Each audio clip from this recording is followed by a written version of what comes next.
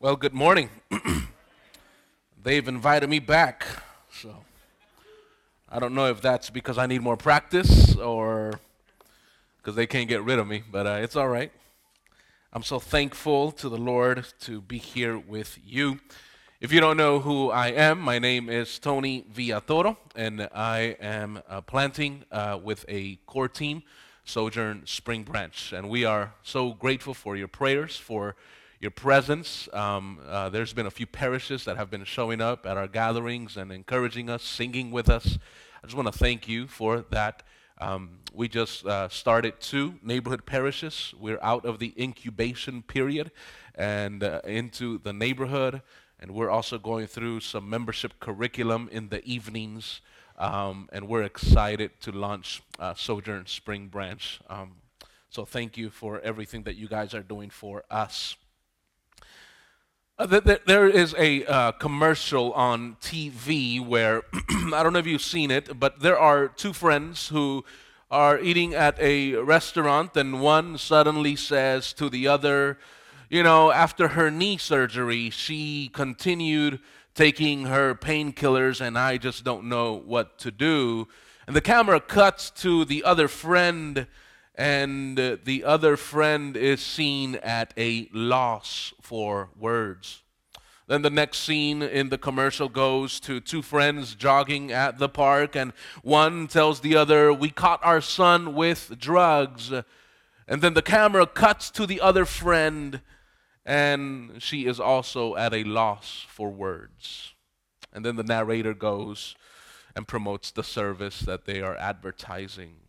But have you suffered in your life? Have you suffered, and when you tell someone they are at a loss for words and they cannot comfort you?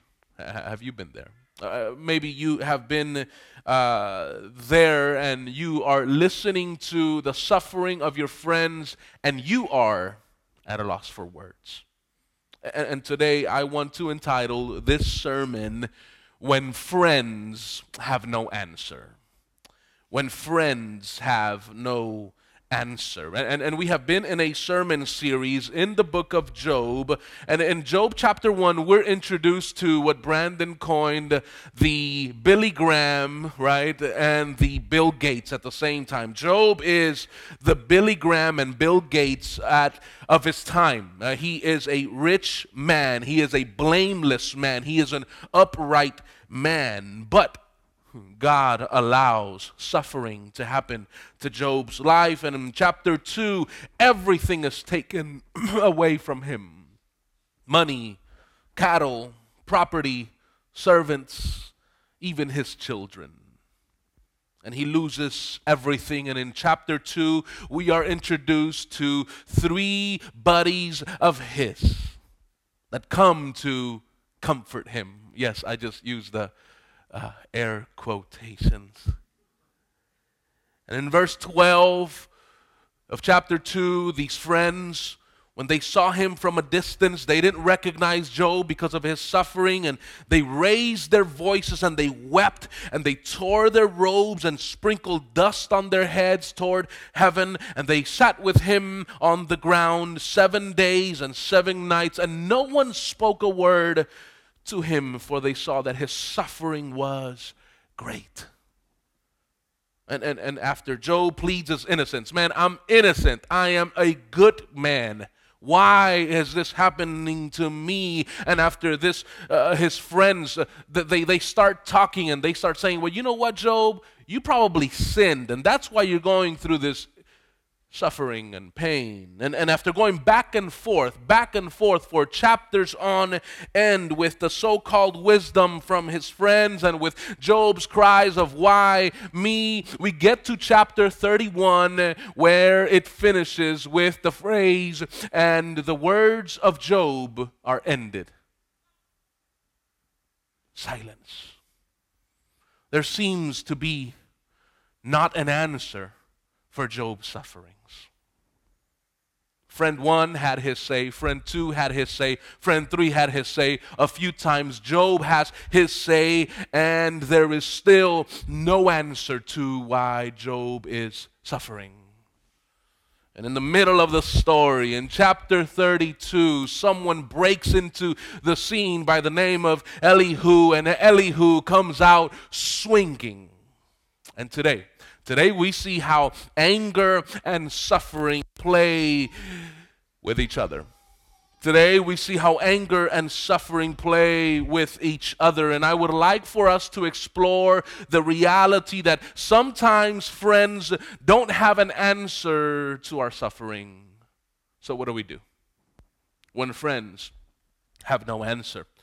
It can be two friends at a diner. It can be two friends jogging at a trail. It can be two friends in a parish. It can be two friends. It can be a group of friends, but there seems to be no answer to our suffering. And maybe today you are the one suffering and you're listening to everybody's logical arguments as to why you're going through this. I mean, it's 2016. I thought that I was going to have a good year, but it still doesn't make sense. Why? Or maybe today you're the one watching someone else suffer. And you want to know the best way to answer them because, you're a Christian, you have this future hope, but you just can't. And there's no answer. So today, Elihu comes out swinging, and I hope that we can learn a few things from this brother.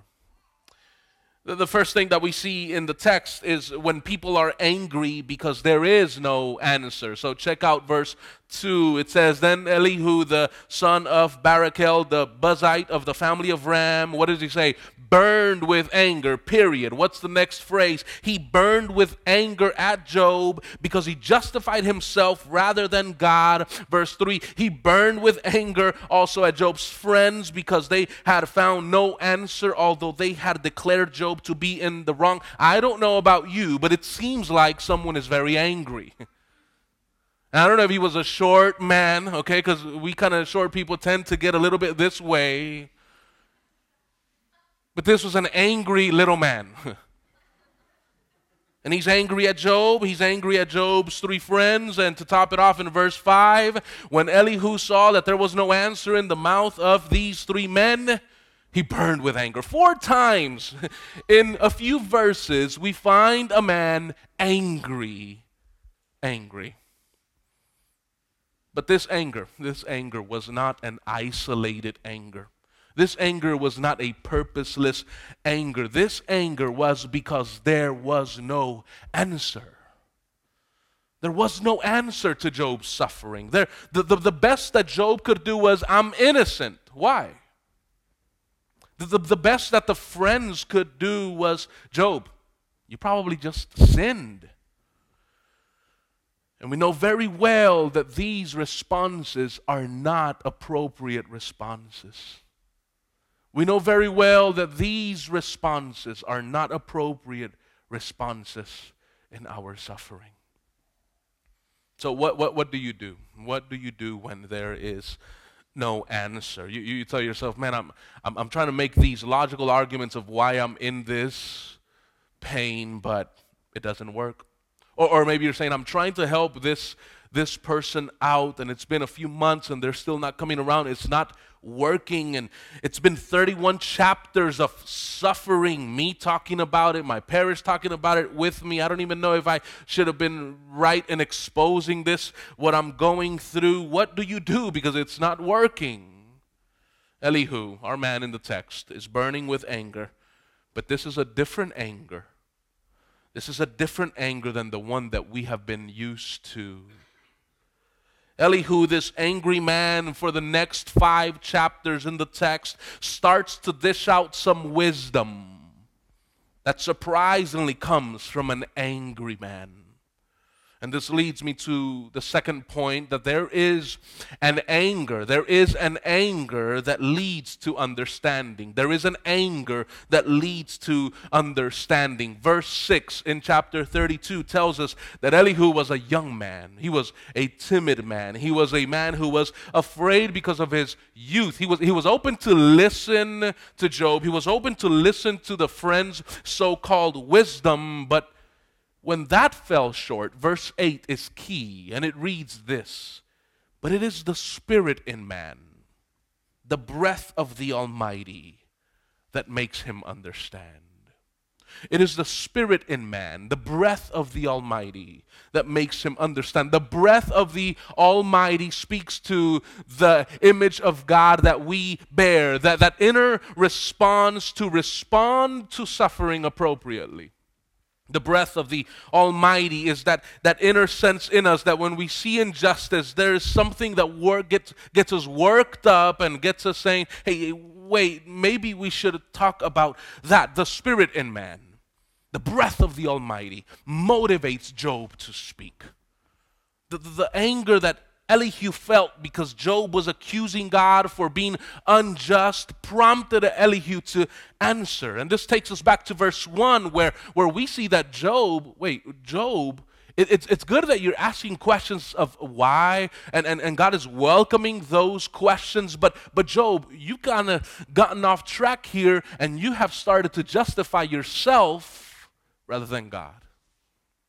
You started now to say a few things about God that are not true. You've started to say a few things and you're now righteous in your own eyes. And oh, what a dangerous place that is. What a dangerous place in our suffering it's to be there and to say, I'm righteous. Why? Now, not in a sense of trying to figure out and in pain, but like in a sense that says, why me? What a dangerous place to be in our suffering and justifying ourselves rather than God. So this calls for a wise response. You start to accuse God of injustice. There's a spirit in man, the breath of the Almighty, that's going to motivate you to respond to it. Ephesians 4:26 comes to mind where it just says, be angry, period, and do not sin, period. Be angry, but do not sin. There is a good anger. There is a positive anger, an anger that is rooted in the fact that we were made in God's image. And it pushes us to speak, and it pushes us to respond. But at the same time, let's be clear, church. We as a people have been angry at some things in our world lately. As Americans, we have been angry because there seems to be no answer to a few social issues. There seems to be no answer to the big 3 or the big 5 social issues that make up your list. And we are angry. The suffering of the world, not only in our personal lives, but also in our society and as a people, make us angry. If it's not towards one policymaker, it's towards the other. If it's not towards one group, it's toward the other group. And we tweet about it and we comment on it. And the question that we must ask ourselves this morning, church, is our anger leading us to understanding? Is our anger leading us to understanding? Because in our anger at injustice, we must be quick to evaluate what emotional, what mental, and what outward result it leads us to. What place does it lead us to? Does our anger lead us to come down to a level that we shouldn't, or does it speak to a sense that the breath of the Almighty is here? Does our anger at our personal suffering and at the sufferings as a people lead us to uninformed opinions or lead us to opinions with weight? In other words, is the breath of the Almighty, that inner response to respond appropriately to injustice, is that activated when we see our suffering that leads us to a place of understanding? And I tell you, may we repent as a church, because sometimes we have not recognized that the breath of the Almighty is right here with us. May we repent because we have lashed out at times even more than other times incorrectly at the suffering of the world. And we find ourselves in our suffering like Job has, saying a few things about God that are not true. Justifying ourselves rather than God. For anger to lead to understanding, it must come from a good place. And this is an anger that comes from patience. Anger that comes from patience. So there is an anger that leads to understanding, but then there's also an anger that comes from patience. And Elihu has been silent for a while. No one is able to respond to the answer, to answer Job as to why is he suffering. And Eugene Peterson translates verse 12 and 13 of chapter 32 in this way. And now, he says, what have you proved? Nothing. Nothing you say has even touched Job. And you know what? Don't excuse yourselves by saying, we've done our best, now it's up to God to talk some sense into him. No. We should have saved us a lot of reading in our Bible devotional if you wouldn't have to go through all of this. You have done nothing. These friends have exhausted their so-called wisdom of Job's suffering, and they have nothing else to say. They've gotten quiet. It's silent. Job himself has said time and again, man, I'm innocent. I'm good. I'm innocent. I'm good. And has nothing else to say, and his words have ended. Silence. I don't know, but if you're married, have you experienced what my wife and I like to call spirited discussions? So we've had a few of those. We've had a number of those in the last 5 years of marriage. And if you are single here, oh, that's so cute. It's not cute. Oh, I can't wait to fight with my future spouse. No, you wait a little longer. But does anyone know about those? You start arguing, you start competing with words, and you start trying to, compete and get a little louder. No, well, but.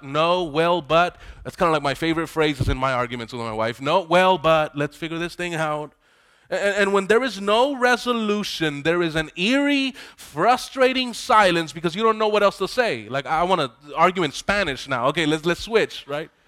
Like, what do you do? Do I get out of the room? Do I stop folding laundry? Do I ask for the check?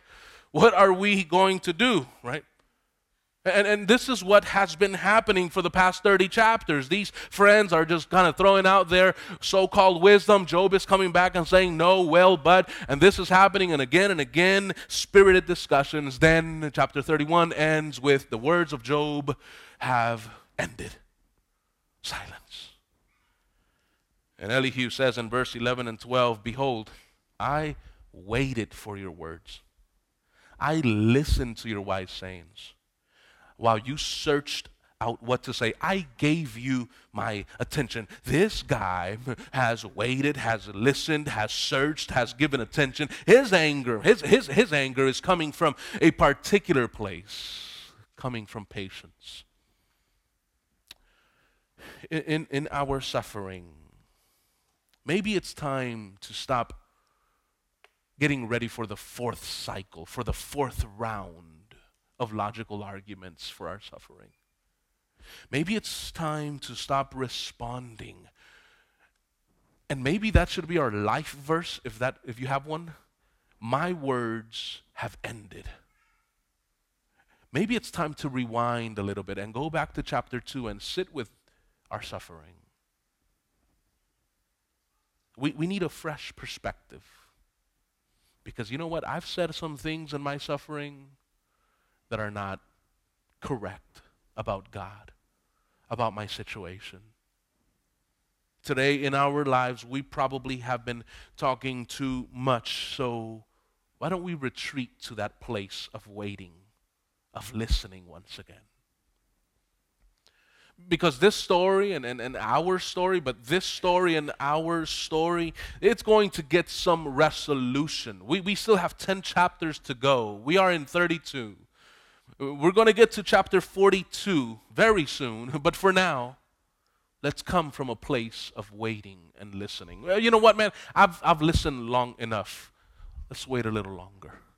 And I'm tired of waiting. I'm tired of waiting in my suffering. Let's wait a little longer. And Elihu is angry because there is no answer, but this anger comes from patience. So, with anger that leads to understanding, it comes from patience. There is an anger that has an answer. And if you read in verse 15 through 17, check this out in your Bibles, it says, they are dismayed. These friends are dismayed. They answer no more. They have not a word to say. And shall I wait because they do not speak? Because they stand there and answer no more? I also will answer with my share. I also will declare my opinion. So an answer that comes from patience leads to understanding. An anger that comes from patience and leads to understanding has an answer.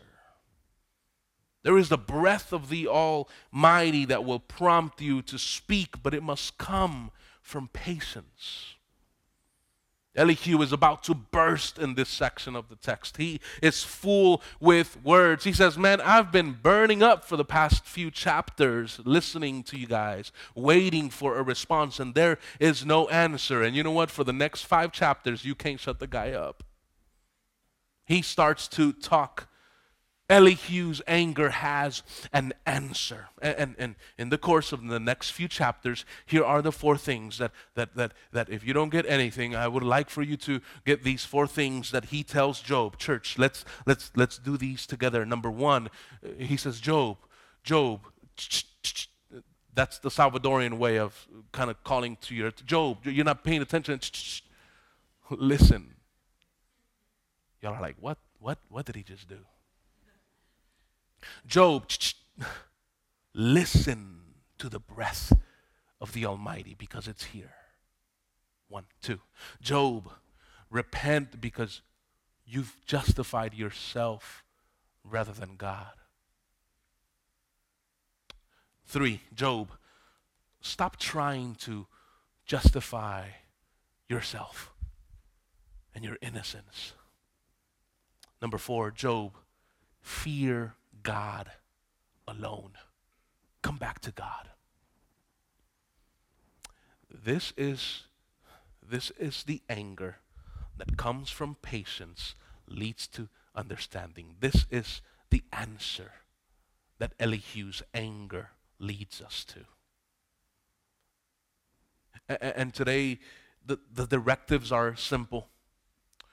Hard but simple. Hard to do. Number 1, listen to God. Number 2, repent of your self-righteousness. Number 3, stop justifying yourself. Number 4, fear God. Harsh words when you are sitting in your suffering. I want to hear that. In 2015, in May, we had put in our earnest money. We said we are on track with our goals. Before we're 30, we want to buy a home in the Spring Branch area. The day of closing, 8:30 in the morning, I get a call.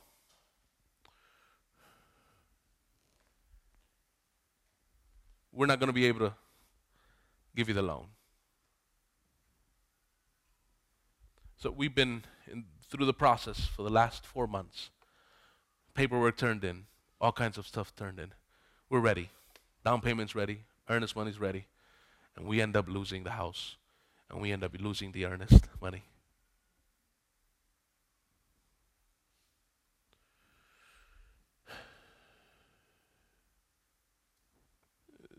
That night, I have a dinner with a few church planting friends, and one of them says, you know, the Lord has something bigger for you. That's not exactly what I want to hear tonight.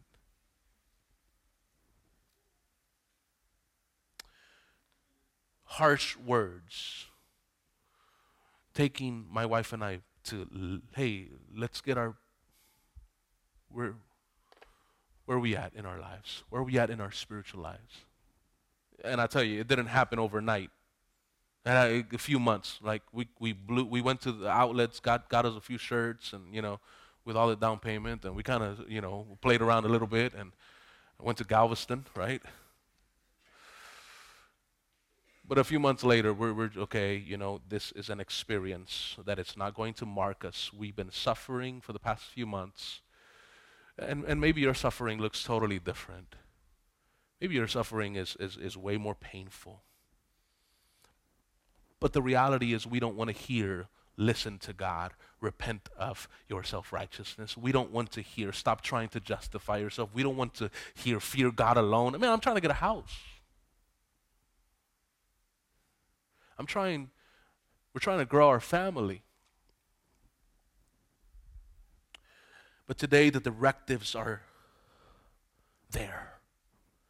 Listen to God. Repent of your self-righteousness. Stop justifying yourself. Come back to God.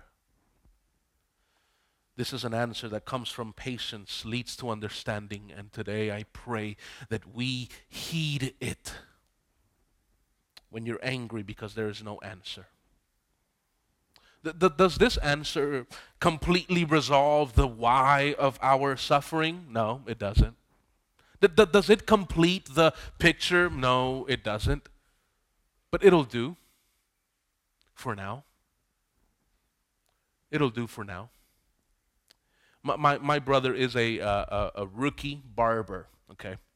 And what that means is that he has not cut anybody's hair, but he kind of knows how to cut hair, okay? So he's been looking at my beard for the past few weeks, and he always tells me it's getting pretty shaggy, so he tells me, hey, bro, let me cut you. I'm like, bro, don't say that. You can't say that. Like, no. So this week he comes over and starts cutting me, right? Cutting me is slang for shaving me and shaping the beard. And he comes, and when he finishes, he pushes my head back and he says, you know what? It ain't perfect, but it'll grow back. And it takes a while for it to grow back, man, and it doesn't grow back anymore. What we are leaving with this Sunday is Elihu's answers are not perfect, but it'll do until the barber comes. And when the barber comes, he will give us the best answer. See, the tension that the Old Testament and the tension in this book that needs an answer is that either Job is right and God is unjust, or Job is wrong and God is just. That's the answer that needs to be resolved here.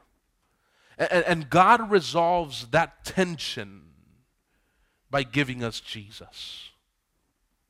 In the death of Jesus Christ, God proves that God is just, and in so doing, God makes us right at the same time. No, I need to say that again. The tension is that either Job is right and God is unjust, or that Job is wrong and that God is just. That's the tension that we need to clarify today. And God resolves that by giving us Jesus Christ and says, hey, in Jesus' death, God is proving that he is just because someone is dying here. And at the same time, he is making us righteous. Paul writes to the Romans in chapter 3, verse 26, and he's going at it, and he says, it was to show his righteousness at the present time so that he might be just and the justifier of the one who puts his faith, who has faith in Jesus. God is just, Job.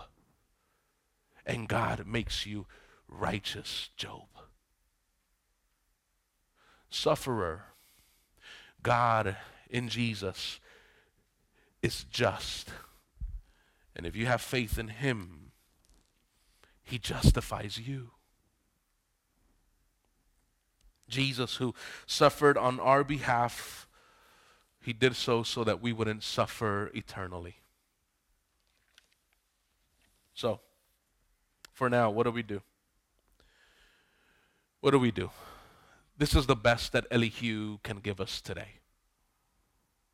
Way better than the 30 chapters before this.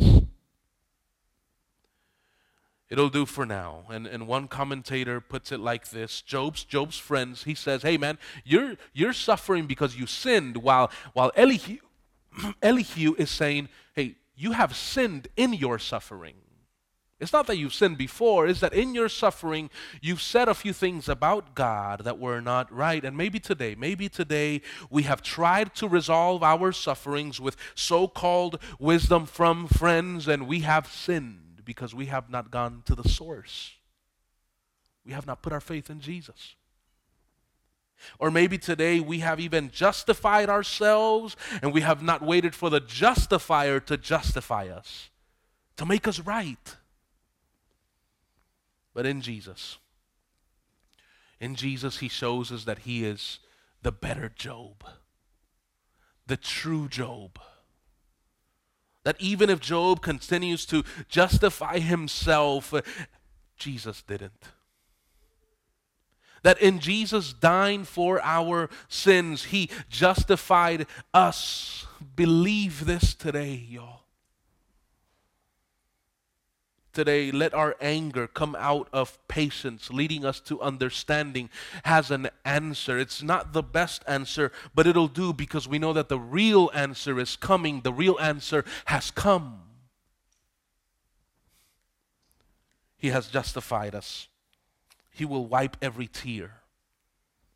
But may we in our anger today come from a place of patience, leading us to understanding. May we listen to the breath of the Almighty, to the Spirit in man. May we repent, and may we begin to fear him. Let us pray.